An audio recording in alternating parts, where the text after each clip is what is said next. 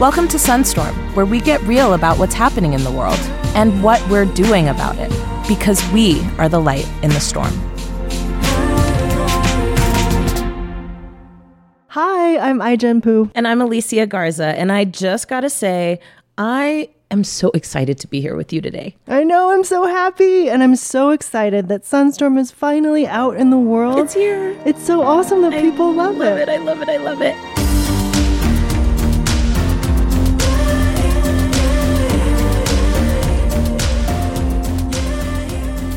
So there's so much goodness to come. And as the notorious B.I.G. used to say, if you don't know, now you know. So today it's just going to be us two ladies on the pod. And I'm really stoked about this, actually, because now that we have Sunstorm out in the world, we thought that it would be a good time just get a little personal, you know, a little one-on-one. We're going to give you a sneak peek into our personal stories in a way that we've never really talked about them. Yes, we are. So let's get it cracking. Yeah. And I have a question for you, Ai-jen, which is, you're such an amazing adult. So what were you like as baby Ai-jen? Oh, apparently I was really aggressive. You were flipping tables? I was flipping tables. You know what? I love My this. mom said that I could never get through a meal without throwing food all over the table, This all over everybody else. Is excellent. Like on the walls. I can't. I can't. That is so opposite of how you are. I was right an now. aggressive food thrower. Okay, so was there a point that you remember when that shifted for you? There's the story that my mom tells a lot about preschool. When she used to come pick me up from preschool, I was always so mad because she would come late Yes. and I would always be the last kid to get picked up from preschool. Shout out to Last Kids. But I was a respectful Asian kid raised by immigrants, so I couldn't be mad at my mom, but I would need to be mad. Yes. And usually it was at my teachers and usually about the fact that they just couldn't pronounce my name. I can't. What did they call you? Ijin, Ayang. No, stop it. And then the rest of the kids would be like, Ijin the pigeon. No. You know, and it would just, it was just on and on. So every day she'd come and I'd be like pouting in the corner, mad about my teachers not saying my name right and everybody you needed making to fun get of it out me. too. And yeah, totally. Oh, So- shout out to baby Ai-jen. Yeah. Oh, But I must have turned a corner on that because people still call me all kinds of stuff and it's okay. you're like the I'm actually- most chill person I I'm have good with it. ever met. You are like just so even. But then if you really got to turn up and flip a table, it's on, but it's like well-deserved. You know what I'm saying? I like to think that if I'm mad, there's a good reason. Well, my mom used to say that I was the baby from heaven. Oh, She said that I would sleep through the night, but I would wake up super early and she would wake up and I'd just be kicking it in my crib, cooing, and aw. which is kind of how I am now in the Yeah. mornings. Like, oh, I'm going to greet the day. And I'm just happy piddling around, doing whatever I got to do. And when Malachi gets up, I'm like, I have done the laundry. I have done the dishes. I've made wow. breakfast. I've already gone to work out. I've done yoga. And now I'm going to work. He's like, what time is it? I'm like, it's 9. The morning is your friend. And it was your friend as baby Alicia. Yeah, it sure was. It sure was. I'm a morning person forever and ever, through and through. Okay, let's take it back to growing up. Yes. So where did you grow up and who raised you? Well, I was born in Carmel, California. My mom she had been working in the prisons, actually, in Monterey County. And we moved up to San Rafael, and it was my mom and me and her twin brother, who is like one of my favorite uncles. And my mom worked in a laundromat. She did nails for a living. That's actually how she met my dad. And my mom also worked in the stockroom at Macy's. So somehow I ended up like in these weird little fashion shows that Macy's would do for kids. Yeah. What? Oh Wait. gosh. Yes, there's pictures. I'd be in these like random Thule dresses. We must find these pictures. Barrettes, bows, the whole thing. Wow, It was kind of you were a critical. Macy's model. I was Child I model. was a child Macy's model. What about you? Where did you grow up? Where were you born? My mom came to this country for graduate school after she finished college in Taiwan. Excellent. What She was her went to- discipline? She was in chemistry. Come through, moms. Chemistry at Carnegie Mellon. And my dad was also in graduate school, but he was in Baltimore. Oh, Yeah. come through. So when she got pregnant with me, she was on her own. I grew up with stories about imagining my mom, right, in her 20s, coming from a tropical island, figuring out how to live in the cold, and then getting pregnant with me. And I was born in February. So she was really pregnant. No in wonder the you thick were of winter. grumpy.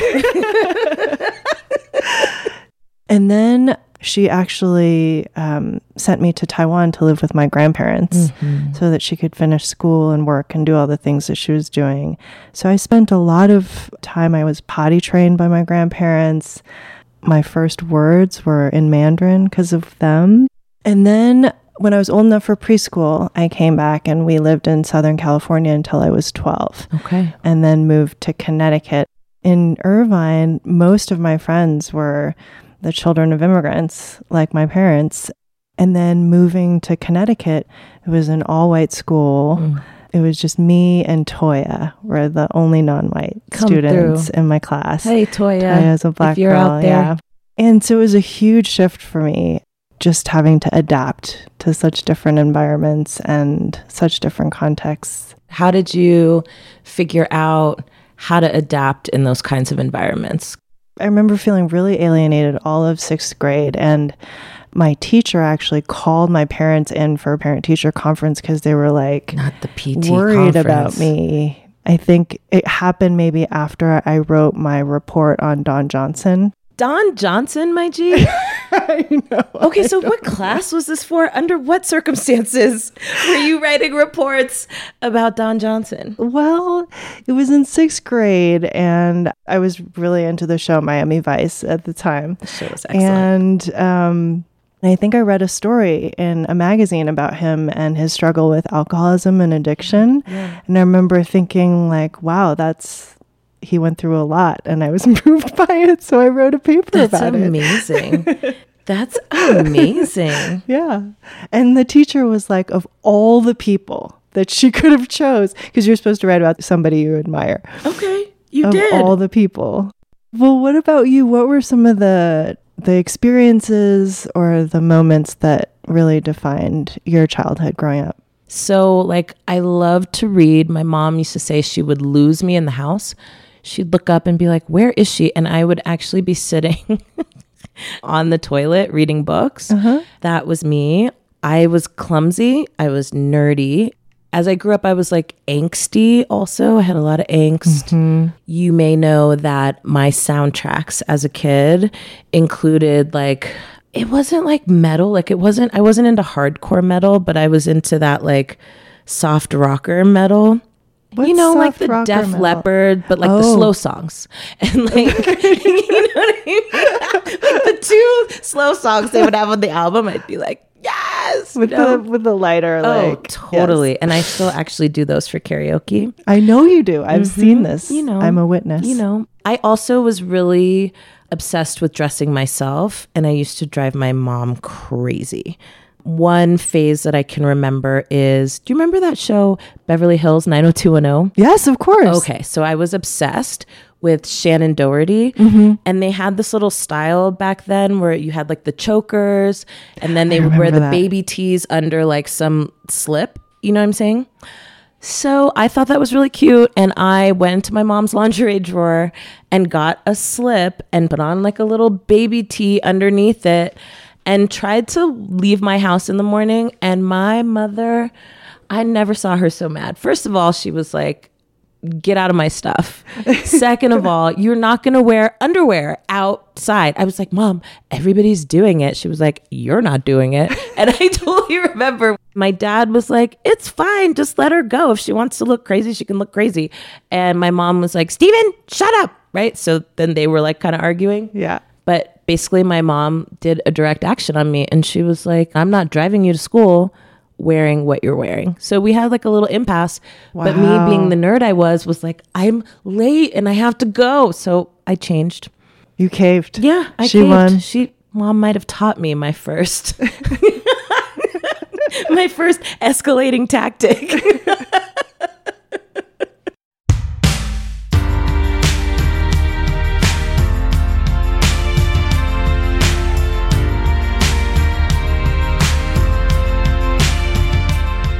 Speaking of, what do you think are some of those moments that shaped your activism and how you think about the work you do right now? I think for me, it's people like my mother. Yeah. Honestly, I know I've talked about her 100 times. No, not enough, she though. super shaped the way I see the world.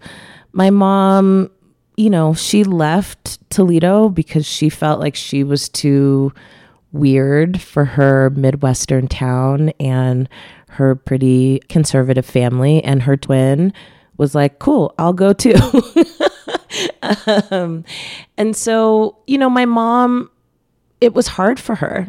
It was hard for her to be in a new place. When she got pregnant with me, she was with my dad, who decided he wasn't really trying to be a dad. Mm-hmm. And so she went from being in a relationship and talking about the future to trying to figure out, what am I going to do as a 20-something-year-old that now is going to have a baby on my own?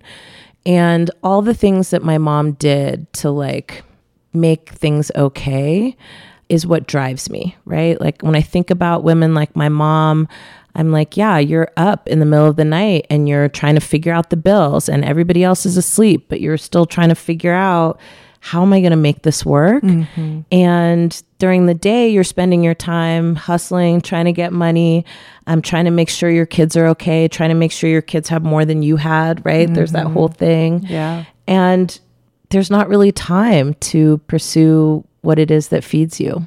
And so for me, what really drives me is this idea that everybody should be able to do the things that feed them when they're awake and not just when everybody else is asleep. Mm-hmm. And, my mom also had a very clear sense of, it wasn't like morality, right and wrong. It was like, I get what people got to do to get by, right? And so I got no judgment on anybody. And the first time I ever got involved in activism was around condoms, if you can believe it. Condoms. Yeah. So my school district was having this whole debate about whether or not there should be contraception in schools. Mm-hmm. And, it was at that time when it was like George Bush was president, the first one. And there was all this stuff about family values, which was actually like Christian values. Right. And this whole focus on the family thing. And they were totally obsessed with women's bodies and super obsessed with teen pregnancy and super obsessed with talking about sex or talking about abortion. They actually passed a law that year that was the global gag rule that basically said nobody would get federal funding if they even talked about abortion. So I got super politicized around that because... How old were you? I was 12. And in my house, we talked about everything. Baby. And we did not mince words. My mom didn't use code words for your body parts. She was like, that's your vagina. Okay. It's not your wee-wee. It's not any of that. Right. She was very about it. And I didn't get stork stories. I didn't get any of those. When two people love each other, she was like, no, check this out. Basically, sex makes babies and babies are expensive. So if you're not ready to pay for a baby, don't have sex. And I was like, that's pretty logical. So it's pretty simple. Right. So then, of course, when you're having this debate about should there be condoms in a school nurse's office for somebody who is having sex but maybe can't talk to their parents about it, wouldn't it just make sense to have it there so they could be safe rather than encouraging them to take more risks that are more dangerous and that might end up in the thing that you say you're trying to prevent? It seemed like a no-brainer to me. So I was all about it. And we won, by the way. There were eventually condoms in school nurses' offices. Yay! Represent! That was your first victory? That was my first. What about yours? I think my first victory was in college. Mm-hmm. Actually, when I got to college, I wanted to be an ethnic studies major. Excellent. I wanted to study the history of my community and how we help to shape the culture and politics in this country. And there was no way for me to study ethnic studies at Columbia, really. There were a few classes. I think there were only like 2 Asian American studies classes at the time. And of course, I took them both the first chance I got. And they were taught by adjunct professors who weren't even, permanent faculty. And there were a whole bunch of us. I mean, Columbia, where I went to college, is in a city that at the time was 72% people of color. And Columbia prides itself on being about the experience of being in the city. Yeah. And yet, all of us who were on that campus, students of color, couldn't even study our own histories, our own literature, or just even know what part of the American story was ours. Yeah. And so we launched a campaign to get an ethnic studies department on campus so that you could major in Asian American studies or Latino studies or ethnic studies. There was already an African American studies program, but we wanted more, and especially in the programs that didn't exist, and more resources. We wanted permanent faculty lines and the ability to major and minor and all the things that any other legitimate academic discipline would have. Yep. It was an awesome experience because it was multiracial coalition building. It was like people coming together. And then we launched this campaign and we took actions like we took over the library and we took over Hamilton Hall, which is the English building, for days. Nice. The Latino students did a hunger strike for 14 days. Wow. Yeah. And they slept out in tents in front of the library. Students came from all over the country to support us. It was a whole thing. It was amazing. And we actually won. That's what's up. We forced the administration to at least engage with us. And what ended up was the creation of the Center for the Study of Ethnicity and Race. Come through. At Columbia. Okay, but wait. So people were getting arrested, hunger striking. You're taking over buildings. You slept in a building for a couple days, right? Yep. Y'all did shifts or however it happens. Yeah. What were your parents doing? Were your parents like, go iGen, or were they like, bring your ass home? What are you doing? They didn't know about it until they got a letter. That I was on probation. Because and if you won, I though. Did another thing, no. At that point, we were still in the thick of it. Oh, shoot. Yeah, they got a letter. A few of us were put on probation, and basically it said if you did another thing like this, you wouldn't graduate. And my mom was not happy. Yeah. She was like, what? Get your ass back in those classes. Idea of the sacrifices? Oh. So, yeah. That is so funny. So I can hear her. But I graduated. Talking to you through clenched teeth. I feel like that's like a universal mom thing. You know, that's when you know you really pissed them off. I mean, she's really supportive of the activism in general, but education is number one and always has been. Absolutely. And so that was just like a major violation. And then when you won, was she like, I'm really proud of you? I don't know if she said those words, but I think I felt that. You think she felt it? For sure.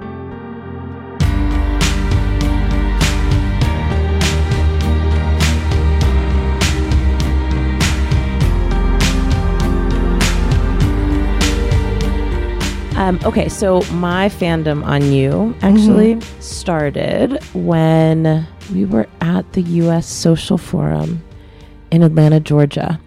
And actually, I think you guys just won the Bill of Rights. Mm-hmm. And I mean, I knew you, but like from meetings and stuff. And I walked in this room, and you know, people that you like read about, they're like larger than life in your mind.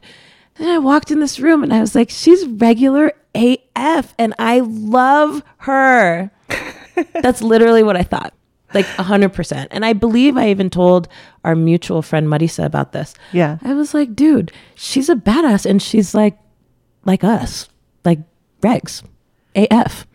I remember hearing stories about the organizing you were doing in San Francisco, in Bayview Hunters Point, to protect and preserve the last Black community in San Francisco. Ashe.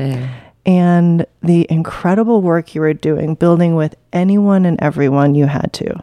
It was like the churches and the Nation of Islam. Correct. And the Block Association. Correct. That you were building. Correct. And the teachers and just building this incredible coalition. And I remember thinking, that is so badass.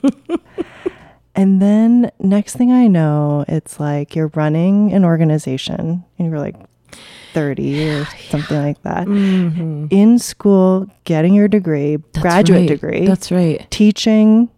Yeah, all the things. You were doing so many things. I was like, how is she pulling all this off? That is so badass. What was I doing? And I was like, how amazing would it be if she came and worked with us? Like, what if she was on this team? Yes, and then you hollered at me. I loved it. I was so kind excited. Of was like, if you ever want to come work with us. Dude, you did. Open and door. I was like, she's a boss for that. You were like... I was totally courting you for years you before. You were so good. We were in a hotel in DC, and somehow you had gotten me to come out there and do some training for the members around multiracial solidarity. So I had come in the night before because the workshop was early in the morning.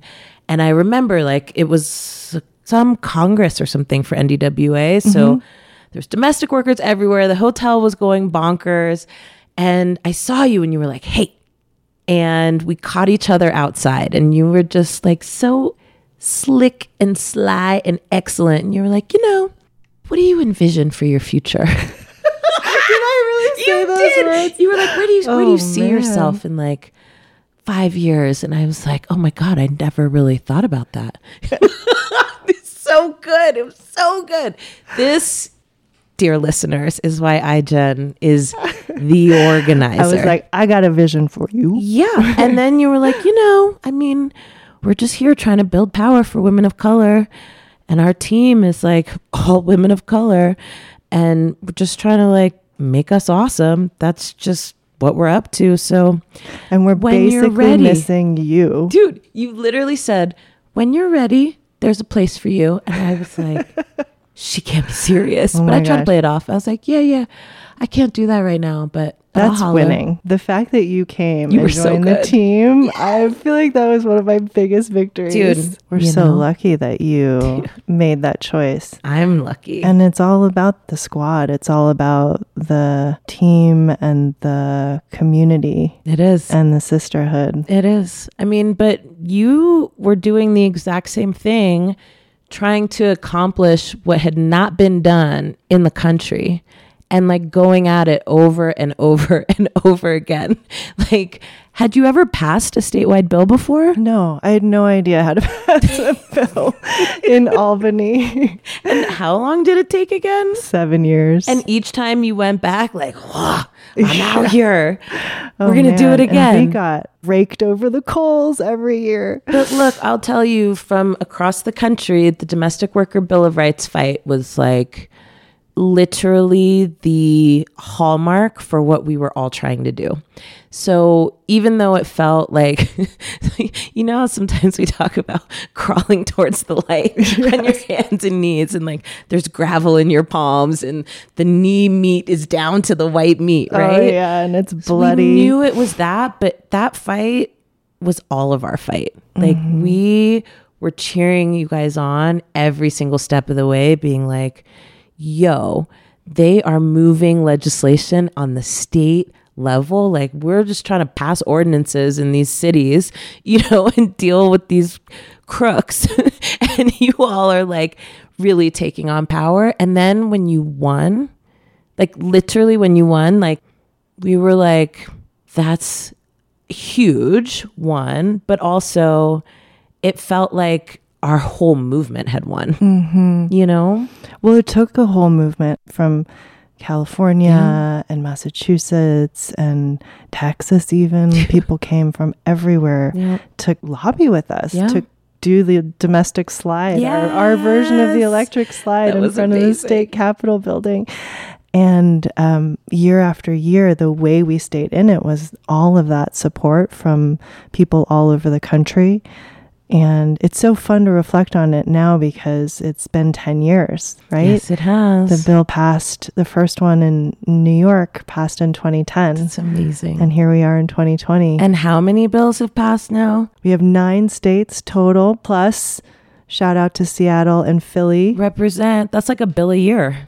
I mean, if you really want to break it down, Yeah. right? So Yeah, it's like, it's okay, pretty it took good. 7 years to win the first one, and then it's just like multiplying like wildfire all over the country. We Badass. got lots of states to go. Oh, yeah. So here's the deal, listeners. You got to hear a little bit about me and my homegirl, and we want to hear about you. Where did you come from? Where were you born? What were Who you raised like? you? Who were you as a baby? When was the first time you won something? We want to know.